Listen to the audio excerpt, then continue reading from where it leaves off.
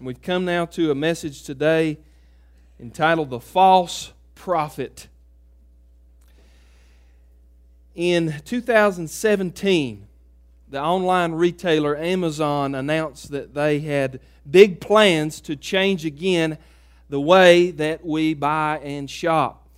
Amazon had just purchased the upscale grocer Whole Foods for $13.7 billion. And the plan was for Amazon to sell groceries via their website, but also through a new brick-and-mortar chain called Amazon Go. And it's already opened, those stores have, in a few major U.S. cities.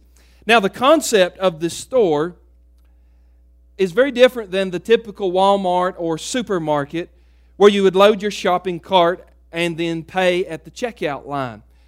Amazon Go is designed so that shoppers can use their smartphone and an app on that to help them make the shopping experience quick and convenient. So here's how that would work. The customer would walk into the store. They would turn the Amazon app on their phone, fill their cart with food or items, and the app in their phone was linked to their Amazon account. And sensors inside the store would automatically charge customers for the products they had loaded into their cart. And since there's no need for cards or cash for the transaction, the shopper then can just walk out of the store with their items and they're automatically billed to their Amazon account. In fact, one reporter for Forbes Financial Magazine described the experience like this. He said, Amazon Go is a game changer for the retail industry. It feels almost like the experience of shoplifting, except it's legal and it feels like the future. Now, Amazon isn't the only industry to go cashless.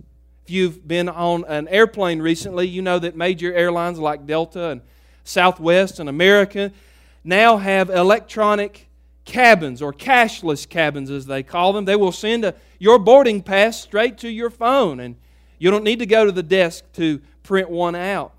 Did you know that today you can order a pizza or buy movie tickets or even pick up a Coke from a vending machine just with a few touches of your smartphone?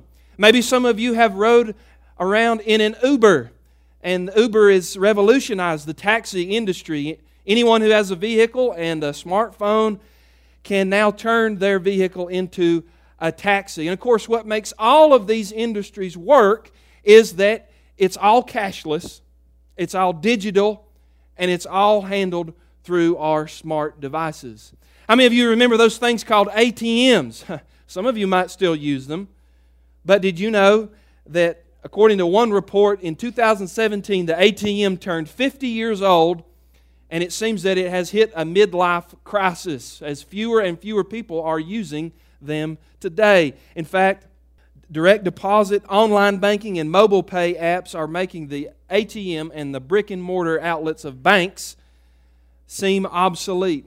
By 2020, financial experts project that smartphone purchases will overtake desktop computer revenues. Everybody's moving in this direction of cashless. And then there is this thing called Bitcoin.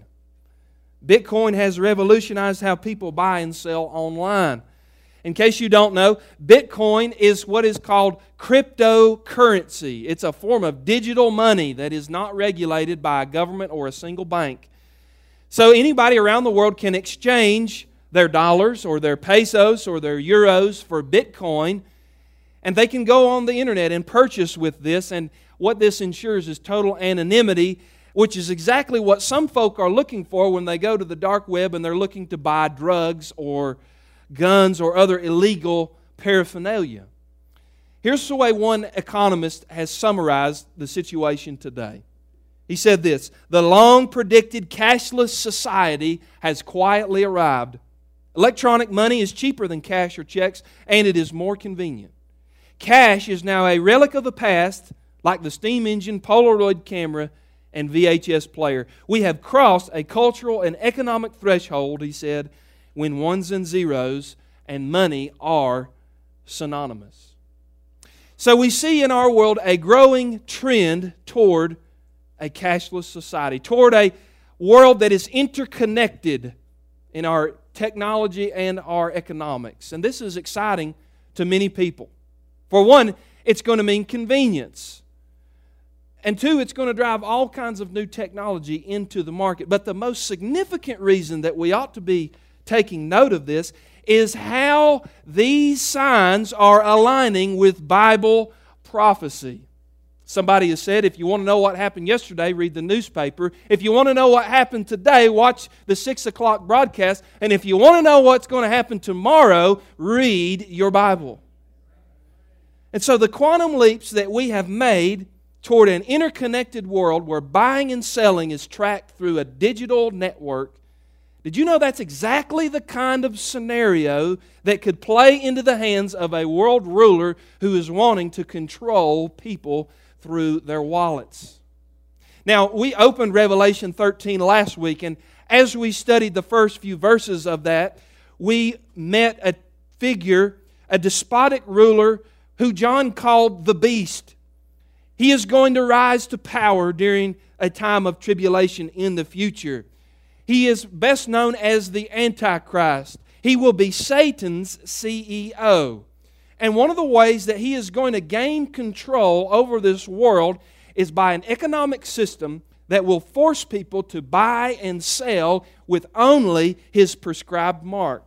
You've probably heard of that, the mark of the beast, 666. Now we see this kind of groundwork for the Antichrist New World Order being laid in our time, especially as we move toward a more technologically connected world and a cashless world. Because cash represents freedom. It represents autonomy. But what happens when the day comes and cash is obsolete? And every purchase has to be made via a central banking system. I know it sounds far off, but I think it's closer than you might realize. Now in Revelation 13, as we come to the last half of this chapter, we read about the Antichrist's lieutenant, a right-hand man whom scholars call the false prophet. And he's going to be the one that aids the Antichrist in setting up this economic system that will allow the Antichrist to rule over the whole world. So if you're taking notes here this morning, in chapter 13 of verses 11 through 15, I want you to read with me about, number one, the false prophet of the end times. The false prophet of the end times. Let's just open our Bibles and read there. Verse 11. Then I saw another beast rising out of the earth. It had two horns like a lamb, and it spoke like a dragon. And it exercises all the authority of the first beast in its presence. It makes the earth and its inhabitants worship the first beast, whose mortal wound was healed. Now, how many of you know that Satan is a great imitator of God? He's a copycat of God.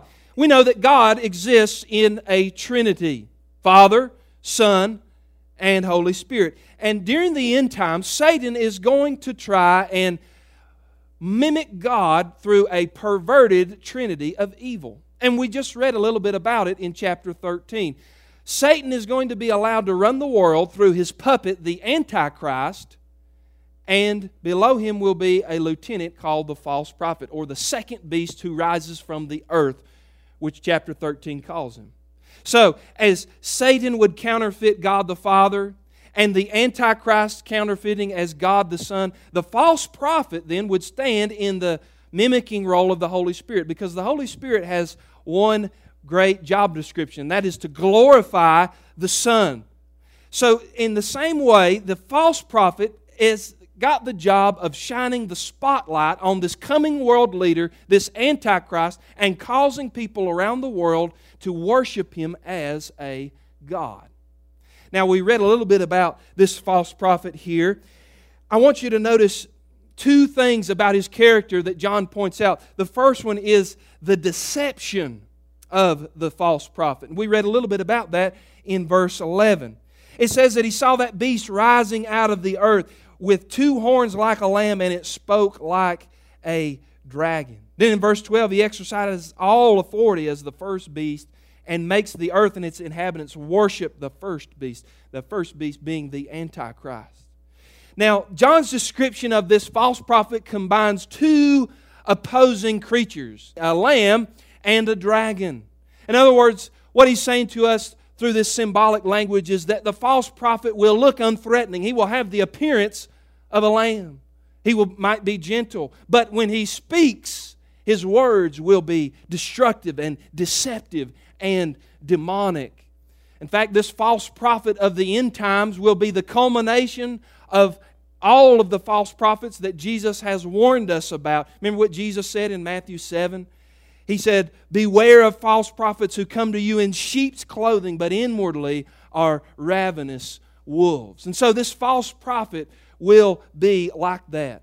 John Phillips, a great Bible scholar, wrote about the character of the false prophet like this. He said, quote, "The role of the false prophet will be to make the Antichrist religion palatable to men. His arguments will be subtle, convincing, and appealing.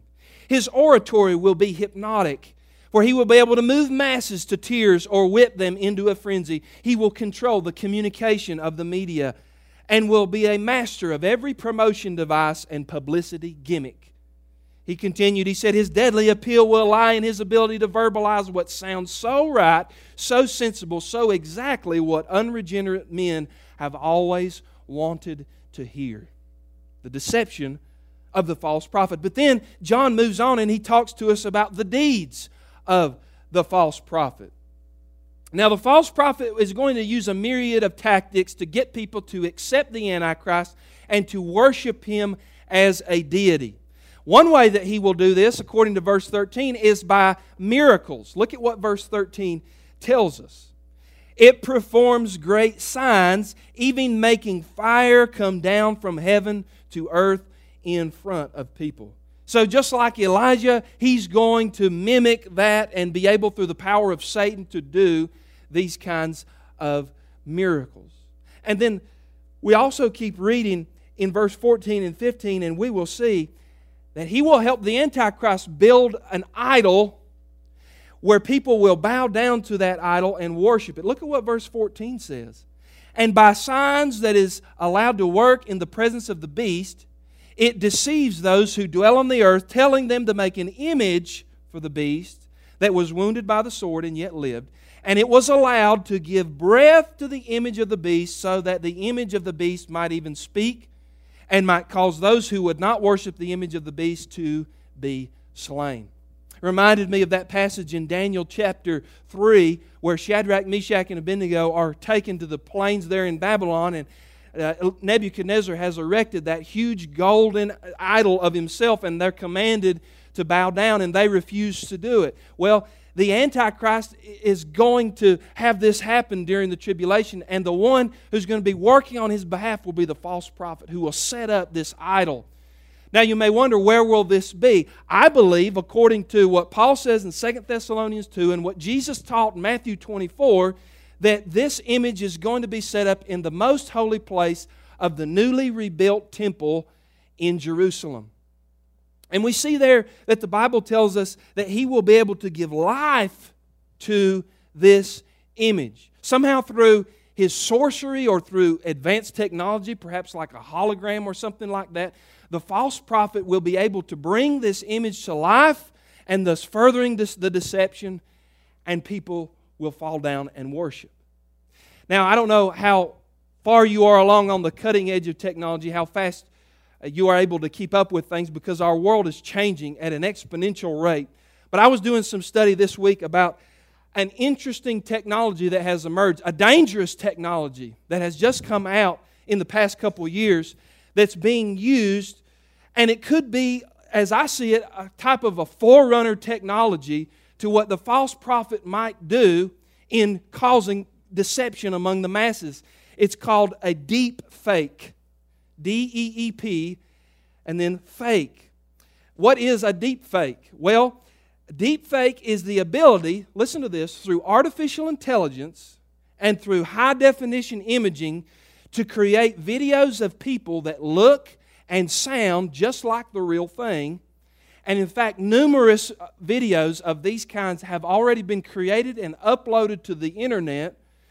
And they are videos of President Obama, President Trump, world leaders like Vladimir Putin, giving speeches that they never gave. But as you can see, look at the technology. On one side, you see the stand-in actor.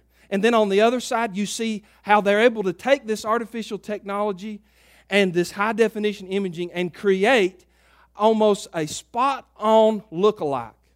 So here you see one man posing as Vladimir Putin. And then look at this gentleman on the one side. You see him as he is in real life. And then you see how the technology makes him look and sound like President Obama. And then this has also been done with Donald Trump as well. There was an article in the Washington Post, a newspaper, about this, warning people about this kind of technology. And here's what that article said.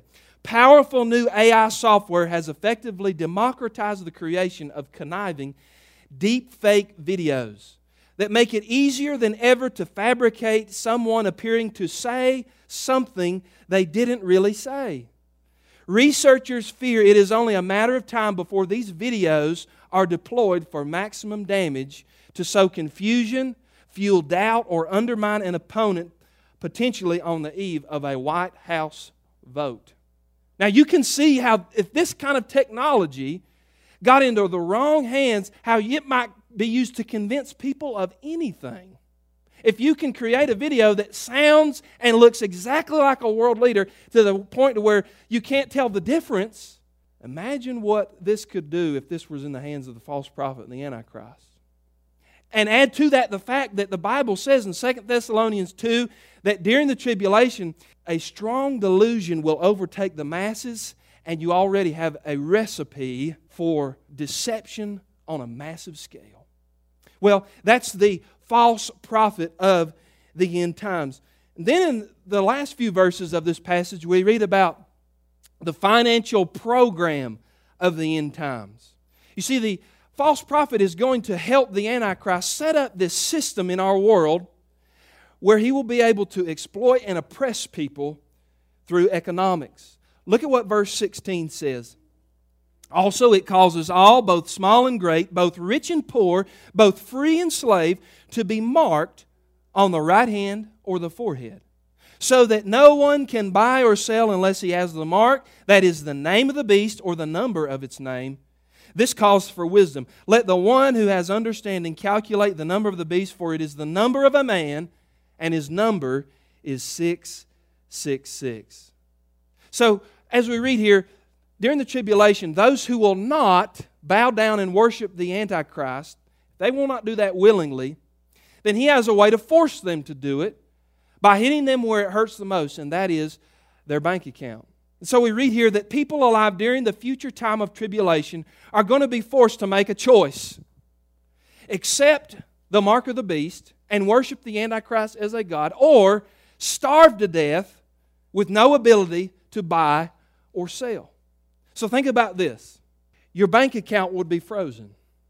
No one would be able to shop at the grocery without the mark of the beast. You wouldn't be able to eat at a restaurant, fill up at a gas station, pay utilities, or even pay a mortgage unless you had that number, that mark of the beast. Now, we have a faint glimmer of this in some forms already in our world. Life under a totalitarian government provides a glimpse of what the Antichrist would want to do. I read the comments of a man who lived through a harsh communist regime in Bulgaria. And he gave a testimony of how miserable it was to live under the heavy hand of that communist government where they handed out ration cards. And here's what he said. He said, "You cannot understand and you cannot know the most terrible instrument of persecution ever devised is an innocent ration card. You can't buy and sell except according to that little innocent card. If they pleases them, you can be starved to death. And if they please, they can dispossess you of everything you have." Now, there's a lot of speculation today about this mark of the beast. We read that it is a number given there as 666. But don't get too worked up about that. It is merely just a symbolic meaning. And we're told there in verse 18 what it means. It's the number of a man. Now, in the Bible, 7 is a very important number. 7, we know, is God's perfect number of completion. In fact, the whole book of Revelation is built on a series of 7s, is it not? 7 seals and 7 churches and 7 trumpets and 7 angels and so on. You could really go crazy making a list of all the 7s that are in this book. But 6 is the number of man. And that goes all the way back to the Genesis creation account, where we hear there that God created man on what day? Day 6. So 666 merely represents the best and most advanced that man can be without God. And so the mark is an symbol of the height of man's ingenuity to the point that he thinks he is a God. But in God's eyes, he's only a 6. He's not God, and therefore he's lacking. He's imperfect. He is incomplete. Now, what is significant about this is that not so much the number, but for the first time in history, we now have the technology to achieve a marriage of biology and technology and our economy so that the mark of the beast today is achievable. Let me just give you a few headlines from the news. In 2018, The Atlantic, not exactly a Christian publication, they ran the following headline. Let me read it to you. Why you're probably getting a microchip implant someday. That was the headline of the story. And then the article went on to explain how there's tech companies all across the United States and early adopting nations in Europe where people are lining up to be implanted with these RFID chips into their bodies so that they can be seamlessly integrated with their technology and their gadgets. I recently read about a tech company in Wisconsin. They're called 3Square. And they offered to microchip all of their employees. In fact, if you were going to be an employee there, you have to get the microchip. It's implanted into the wrist, and employees can use that to check into the building. They just wave their hand and a sensor picks it up. They can go into the cafeteria and get whatever food they want and wave their hand over a sensor, and it automatically keeps track of everything that they've purchased there. In fact, the CEO of this company made this statement in an article. He said, eventually, this technology will become standardized, allowing you to use it as your passport, public transit, and your wallet. Now, don't misunderstand me. I'm not saying that this is the mark of the beast. Please don't go from here saying that. But what I am saying is this, that the kind of technology that exists today is already here, and it makes it possible for something like the mark of the beast to be implemented. Especially when you have a cashless society, which is the direction that we are moving. Because if you don't have cash anymore, then whoever is controlling the system, which we know one day will be the Antichrist and the false prophet, they can know everything about you. Where you're going, what you're buying, everything. In fact, one prophecy scholar, Ron Rode, made this insightful comment. Look at what he wrote. He said, I don't think there is any doubt that a cashless system will be the means by which the Antichrist controls who can buy or sell during the tribulation period. After all, if the world economy were still cash-based, it will be impossible for the Antichrist to track purchases and enforce who can buy or sell.